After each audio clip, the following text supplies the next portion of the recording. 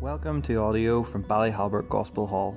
Listen in as we open God's Word and share how it should impact our lives. We hope it blesses you.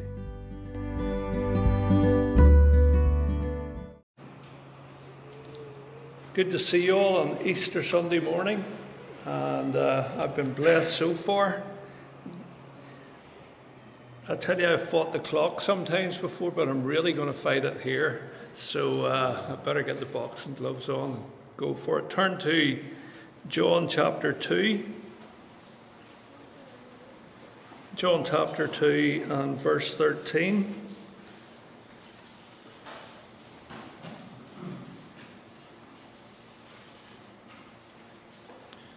And it says, "When it was almost time for the Jewish Passover, Jesus went up to Jerusalem. In the temple courts, he found men selling cattle, sheep, and doves, and others sitting at tables exchanging money. So he made a whip out of cords and drove all of them from the temple area. Both sheep and cattle he scattered, the coins of the money changers, and overturned their tables. To those who sold doves, he said, 'Get these out of here. How dare you turn my Father's house into a market?' His disciples remembered that it is written, 'Zeal for your house will consume me.' Then the Jews demanded of him, 'What miraculous sign can you show us to prove your authority to do all this?' Jesus answered them, 'Destroy this temple, and I will raise it again in 3 days.' The Jews replied, 'It has taken 46 years to build this temple, and you are going to raise it in 3 days?' But the temple he had spoken of was his body. After he was risen from the dead, his disciples recalled what he had said. Then they believed the scripture and the words Jesus had spoken." Now let's turn over to Matthew 26. Matthew 26, verse 59. The chief priests and the whole Sanhedrin were looking for false evidence against Jesus so they could put him to death, but they did not find any, though many false witnesses came forward. Finally, 2 came forward and declared, "This fellow said, 'I am able to destroy the temple of God and rebuild it in 3 days.'" And then over to Matthew 27, verse 45. "From the 6th hour until the 9th hour, darkness came over all the land.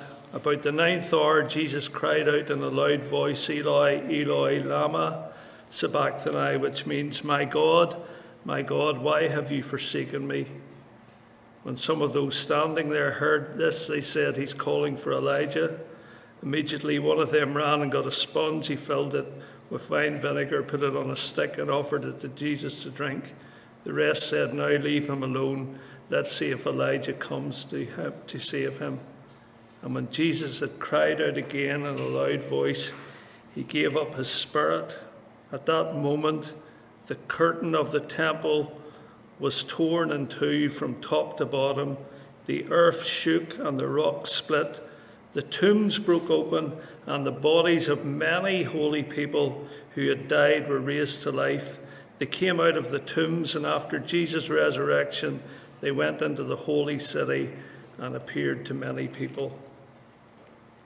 And then 28 and verse 1.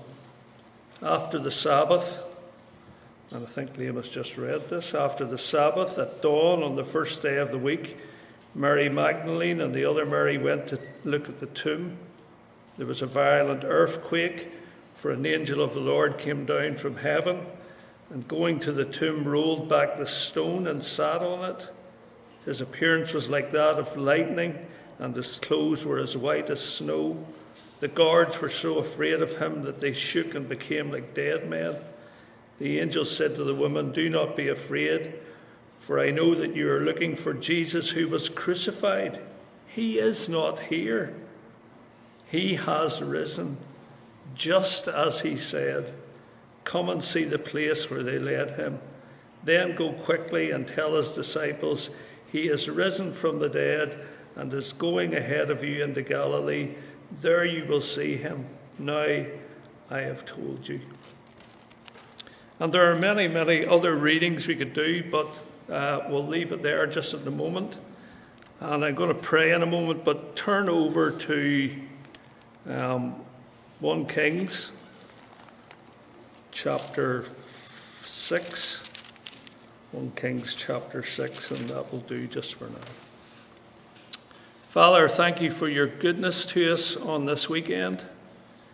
And we know it's a big weekend for all of your church right across the world, as we remember the hope, the glorious, eternal, never-ending hope that when your Son rose from the dead, death had been conquered forever. We know that some in our own fellowship will struggle this morning.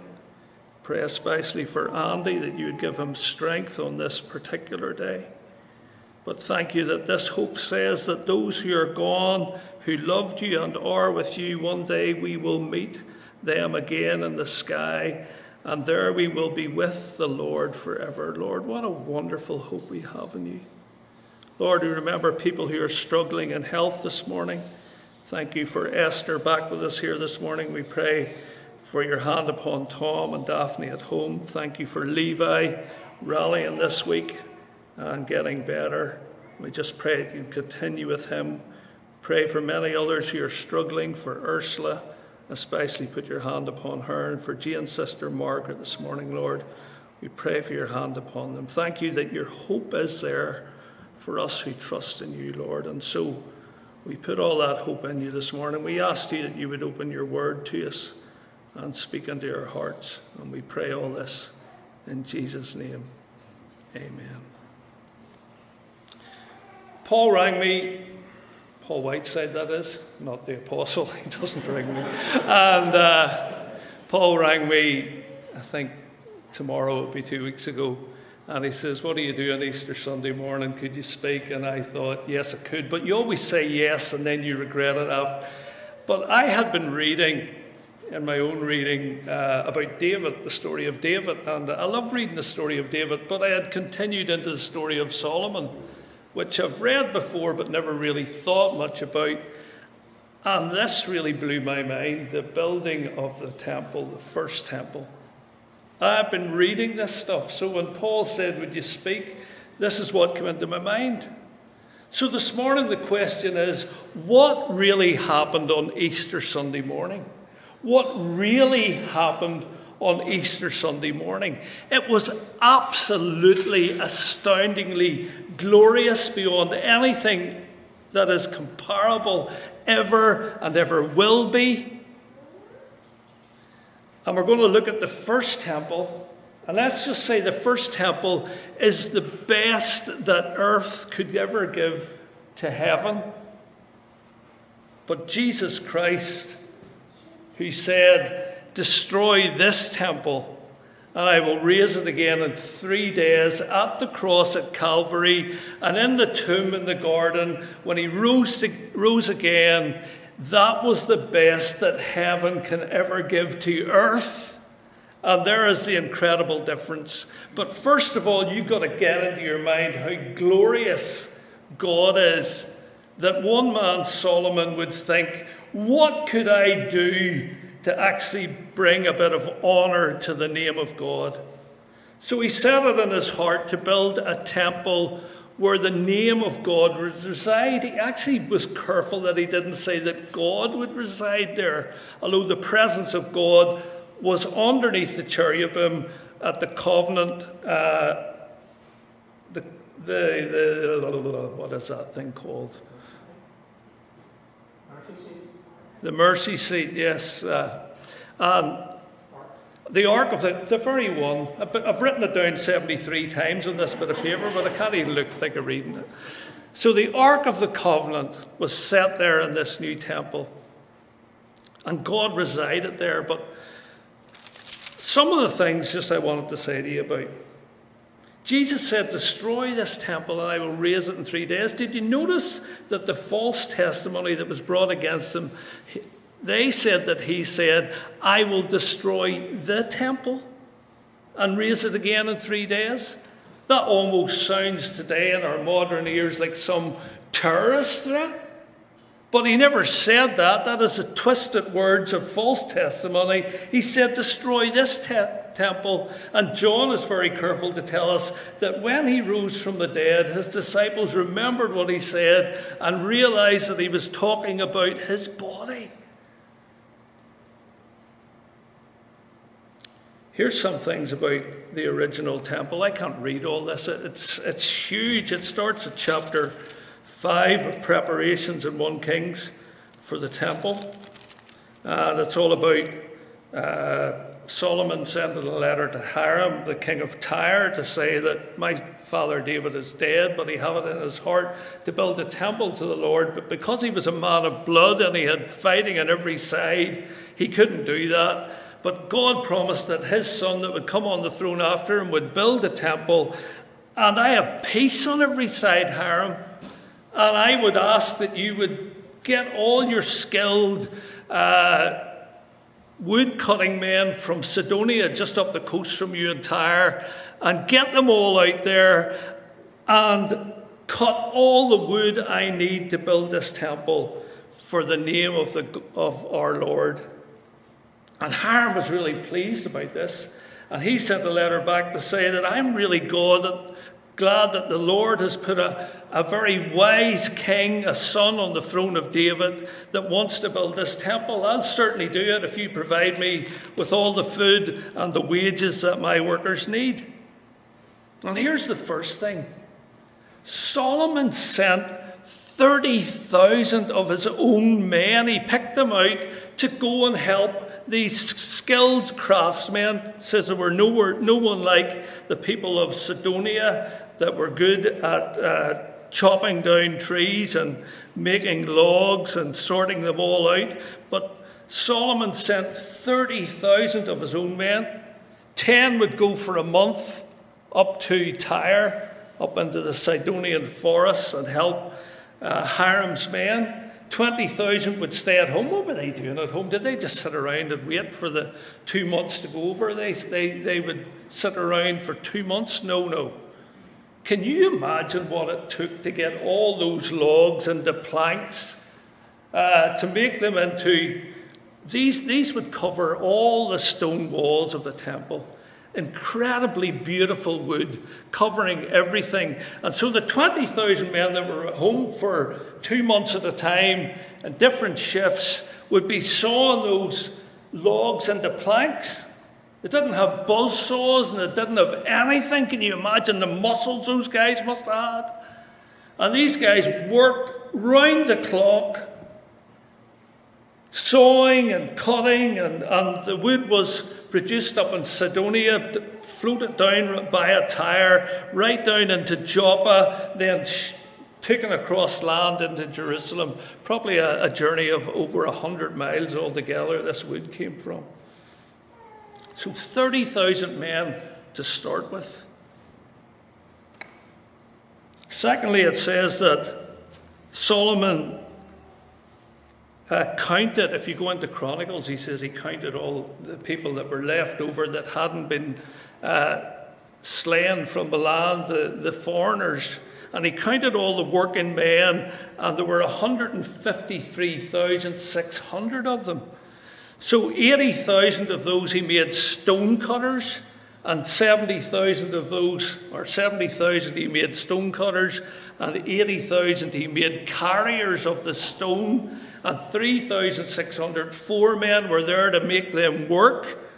And they worked and worked and worked, producing stone out of the mountains for this task. Let me read you a bit of it. In the 480th year after the Israelites had come out of Egypt, in the 4th year of Solomon's reign over Israel, in the month of Siv, in the 2nd month, he began to build the temple of the Lord. The temple that Solomon built for the Lord was 60 cubits long. That's about 80 feet. 20 cubits wide and 30 cubits high. The portico of the front of the main hall of the temple was 20 cubits wide and extended out 10 cubits in front of the temple. He made narrow windows in the temple against the walls of the main temple and inner sanctuaries. He built structures around the temple in which there were side rooms.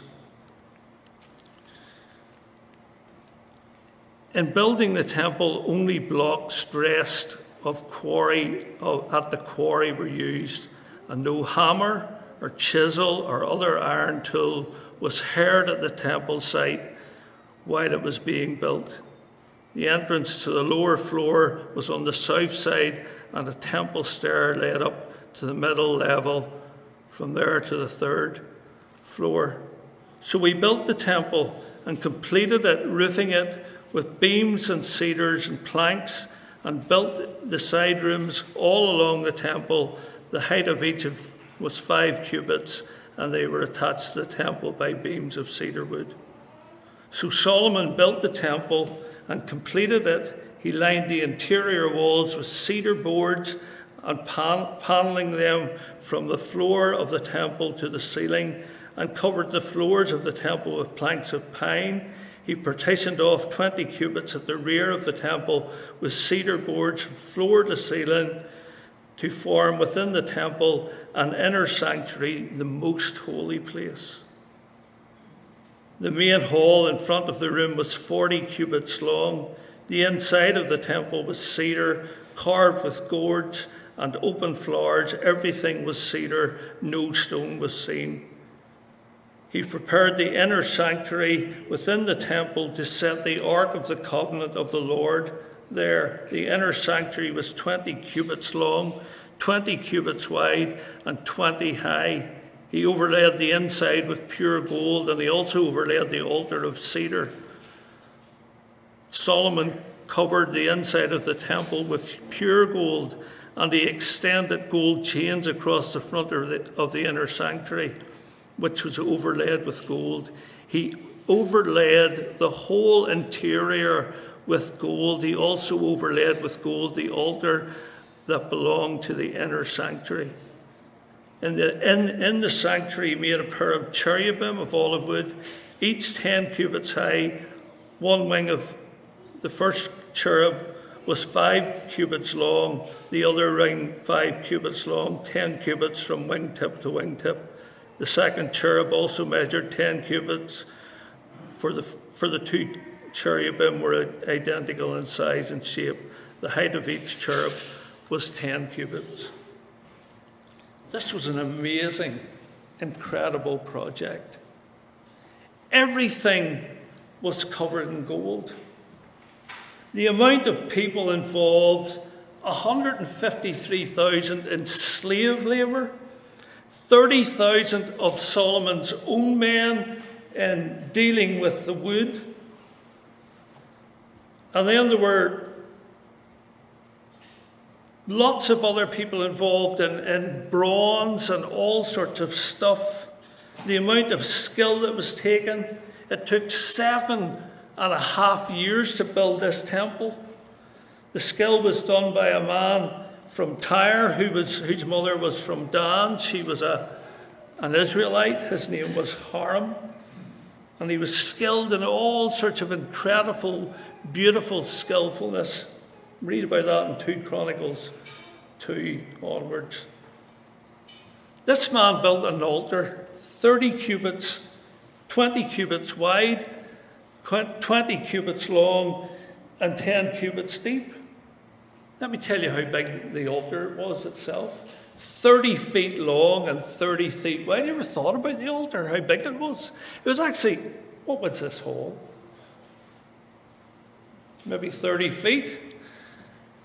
Now that much down to there, to that beam, that's just the altar. And this man made this out of bronze, and it was 7.5 feet deep. And then he made a sea. That was for the priests to wash in. And it was 10 cubits wide, so it was 15 feet wide.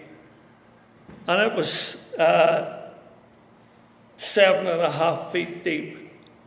And it held somewhere between, because there's a discrepancy between the Chronicles and the Kings, somewhere between 9,000 and 14,000 gallons of water. And if that was petrol, I would be crying right now. But that's how much it held. Thousands and thousands of gallons in this vast sea. And then this man also made 10 other bronze bowls for the people to wash in as they brought their sacrifices. The whole thing was just extraordinary, vast. These things, by the way, sat outside in the outer court, outside the temple, not even in the inner court. In the inner court, which was 40 cubits long and 20 cubits wide and 30 cubits high, only the Levites, the priests, were ever allowed into that bit. The ordinary Israelites never even seen it inside it. That's how beautiful and how private it was. And do you know the bit beyond it, the Holy of Holies? For 365 days of the year, and it was so beautiful that he overlaid it with 20 tons of gold. It alone, 20 tons of gold. And do you know who saw it for 365 days of the year? God. Only God. And the high priest was allowed to see it one day of the year, and only if he had blood with him. That's the temple. The vastness of it, the amount of people it took to make it, the amount of years it took to make it, and time and energy, the amount of money involved was vast. It said there was so much bronze used. Sorry, I can't read all this. You need to go and read all this. There was so much bronze used. It was so heavy that they didn't even bother weighing it anymore. And when it was finished, this temple, they brought the Ark of the Covenant. I've found out what it's called now. They brought the Ark of it, said it in here anyway. And they brought the Ark of the Covenant. And when they were bringing the Ark of the Covenant from where David had it in the tent up to the new temple, it says Solomon and all the people with them sacrificed so many animals that they couldn't be counted. The vastness of the sacrifice for this temple was way beyond compare. And then when the temple is being dedicated, and I certainly can't read this, because between the Ark of the Covenant and the dedication of the temple is 1 Kings 8. Put a note in your Bible, 1 Kings 8. It's one of the longest chapters in the Bible. It's 66 verses, and they're some of the longest verses I've ever read, so I can't do it here right now. But when Solomon dedicated the temple, Solomon alone sacrificed 20,000 head of cattle. 20,000 head of cattle. Now, if you go down to Denise, and in my day, there were about 220 head of milking cows in the field, and they're quite big. And when the field was full and there were big fields, that was vast. This is 100 times more than that sacrificed on the day they dedicated the temple. Isn't that just beyond compare?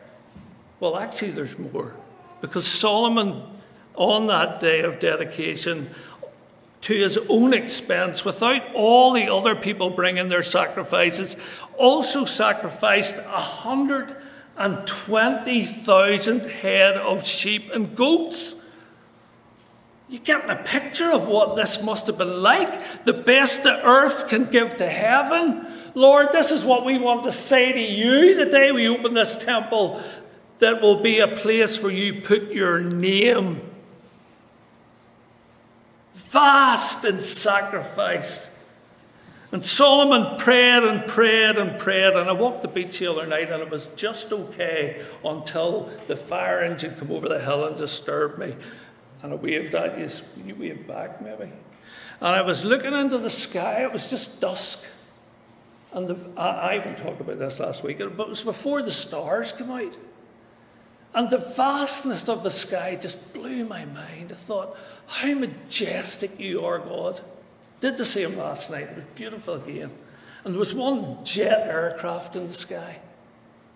And the guy flying that must think he's quite elite, because not too many get up nowadays. And he's the pilot and he's the captain, and he's saying, I'm the captain, I'm your flight, and my flight attendant is such and such, and I'm flying you to New York this evening, and we'll reach there at 10 in the evening. I don't know. But you know what? He was only 7 miles up. And the moon, the closest thing to us that God put up there, is 300,000 miles away. And the next closest thing to us which God put there was the sun, the closest star to our planet, and it is 92 million miles away. So the captain of the plane isn't that big a guy after all. The vastness of the sky. And I said, Lord, what sort of person are you? And Solomon thought the same, because after he had finished this majestic, glorious temple, he called it, he said, but how could God live in a man-made structure? He who resides in all of the universe, how could he ever live in a structure made by me? So Lord, just listen to our prayers when we make them here, and see our sacrifices when we make them here, and be gracious to us, Lord. That's all I ask, because actually I'm the king of this vast, wonderful nation that you've called out in the earth. And you've blessed us incredibly, all the things you've done for my father David and for me. But actually right now, even with all that gold that I've done all over your temple and all the cut-out stone, which must have taken hundreds of men to move some of the stones, to get them from the hilltops down into there, to get them put together, and none of them were even, so they were measured out perfectly before they ever came. All of that work, and he says, even with all of that effort, I just feel so small today. Who am I? He actually said what Ivan said last week. He said, who am I?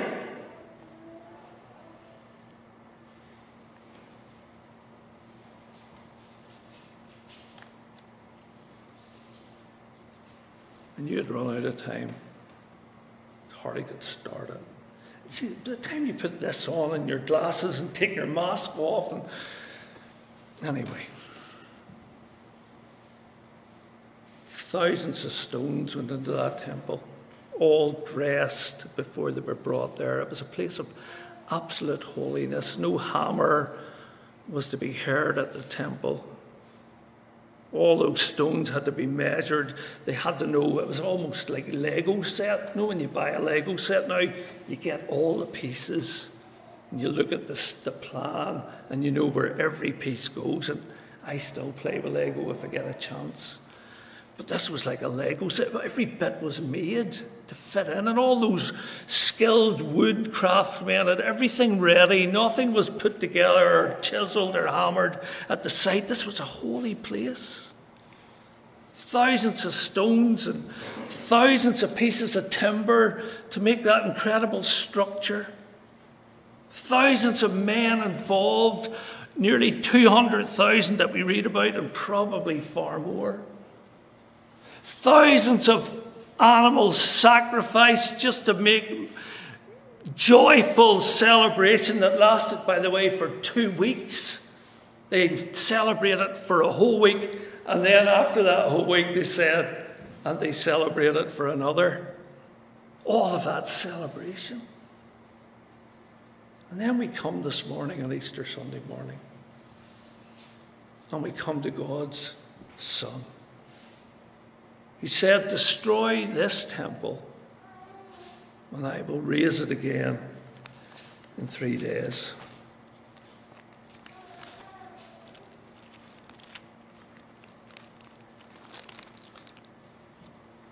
By the way, when we get to the New Jerusalem, this is what Revelation says. Revelation chapter 21, verse 22. I did not see a temple in the city, because the Lord God Almighty and the Lamb are the temple. The city does not need the sun or the moon to shine on it, for the glory of God gives light, and the Lamb is its lamp. And we don't need a temple anymore, because Jesus is the temple.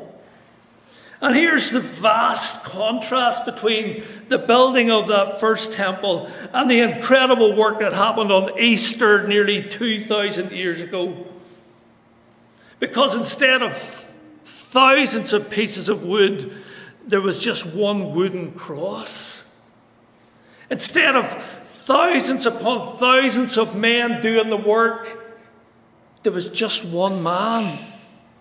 You quoted this verse last Sunday as well, 1 Peter chapter 2. He himself bore our sins, and he himself bore our sins in his body on the tree. By his wounds we are healed. And you read it this morning, and I read it again. Instead of thousands upon thousands of stones, it was only one stone that mattered. And it wasn't a big square one. It was a big round one. And it didn't take thousands of men or hundreds of men to get it into Jerusalem.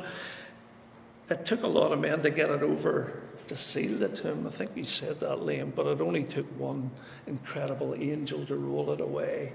And by the way, he didn't roll it away to let Jesus out. He rolled it away to let Mary and Peter and John in, because death nor the grave could hold Jesus. He was already gone. Just one man. Just one wooden cross. No thousands of stones, just one stone. By the way, if you read 2 Chronicles, it says there were 1.5 pounds, or 6 pounds, I think it was, of pure gold nails used in the Holy of Holies. That was just the nails alone in the Holy of Holies, solid gold nails. Go down to Bell's and ask for those. That'll be a lot plus VAT. And but at the cross of Calvary, just a handful of nails. In fact, probably only 3 very cruel nails, one in each hand and one through both of his feet, holding Jesus to the one cross, the one man. John the Apostle writes to the people that he loves, calls them dearest children. And he says, I write this to you that you will not sin. But if anyone does sin, we have one who speaks to God in our defense, Jesus Christ, the Holy One. He is the atoning sacrifice for our sins, and not only for our sins, but for the sins of the whole world. Or as Hebrews puts it, and I know Ivan's starting to panic and I need to finish.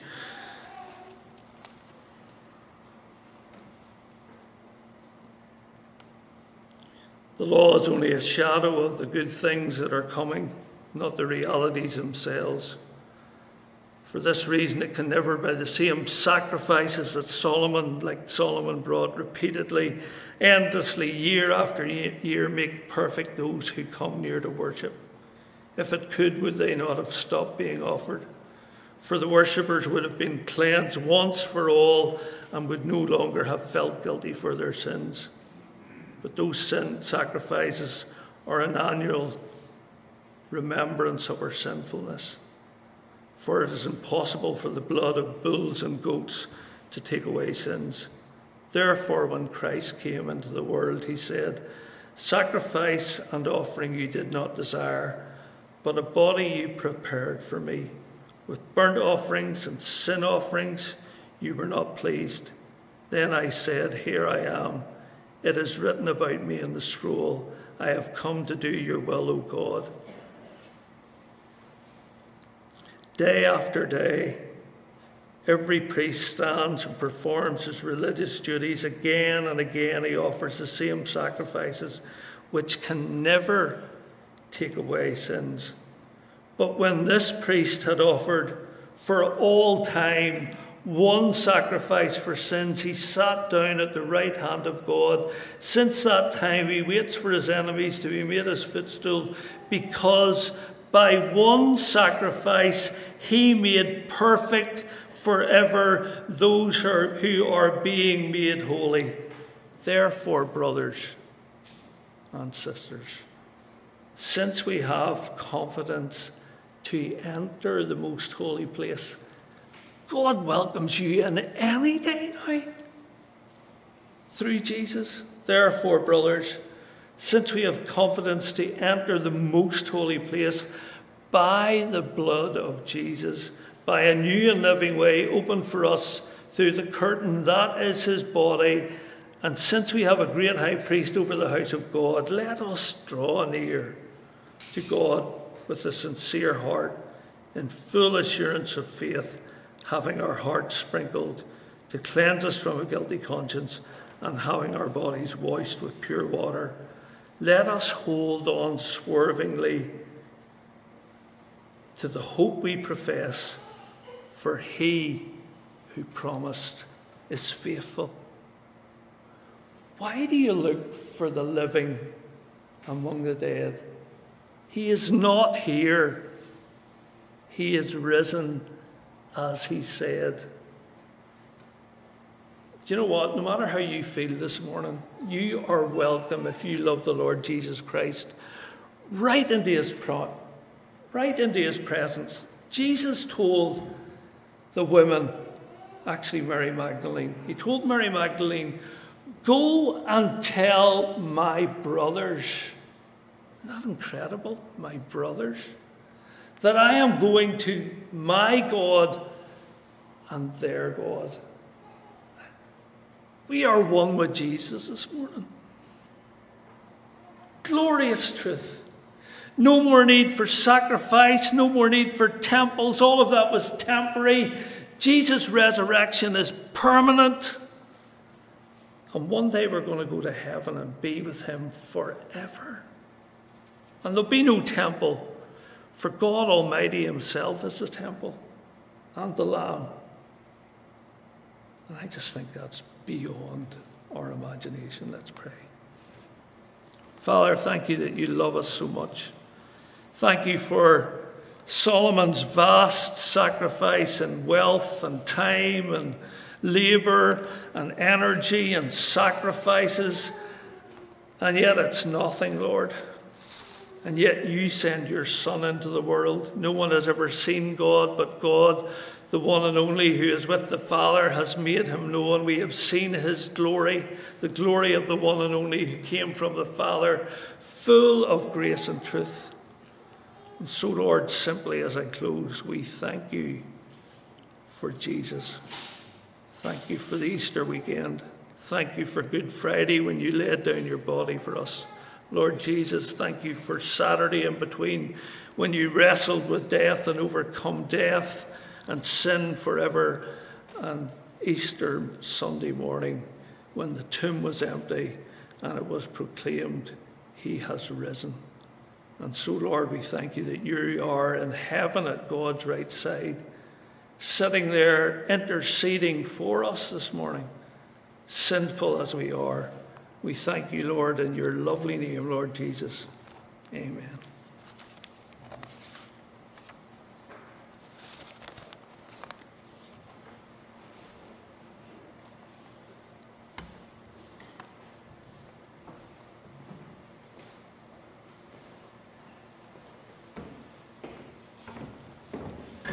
Thank you, Derek. Our closing hymn Hallelujah, for the cross has been chosen by Derek and Claire. After that, immediately Josh will come up and close in prayer for us.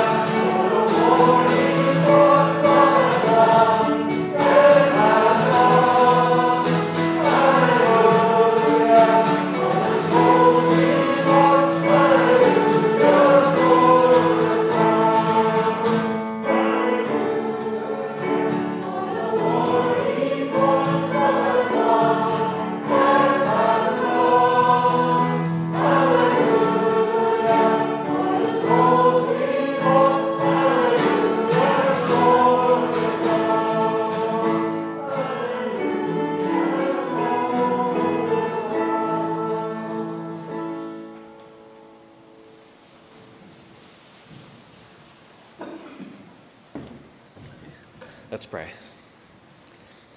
Heavenly Father, Lord, we just thank you again that we can be gathered today, Father. And Lord, especially on Easter Sunday, just how amazing it is, Lord, to be reminded of the sacrifice that you paid, Father. You sent your one and only Son, Lord, die on a cross for us, Father, to suffer for us, for our sins that we do not deserve, Lord, to be forgiven, Father. And Lord, just as we leave today, Lord, let us pray for those who couldn't be here today. Let us pray for their safety, Lord, and their wellness. Let us pray that we are reaching the end of this pandemic, Father, and that one day, Lord, we can all be gathered together again, united as one, Lord, to continue to serve you, to worship you, and to spread your word, Father. And let us not forget, Lord, what you do for us each and every day, Father. Amen.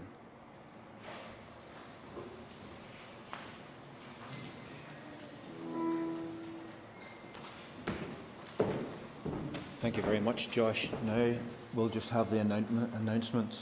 As you can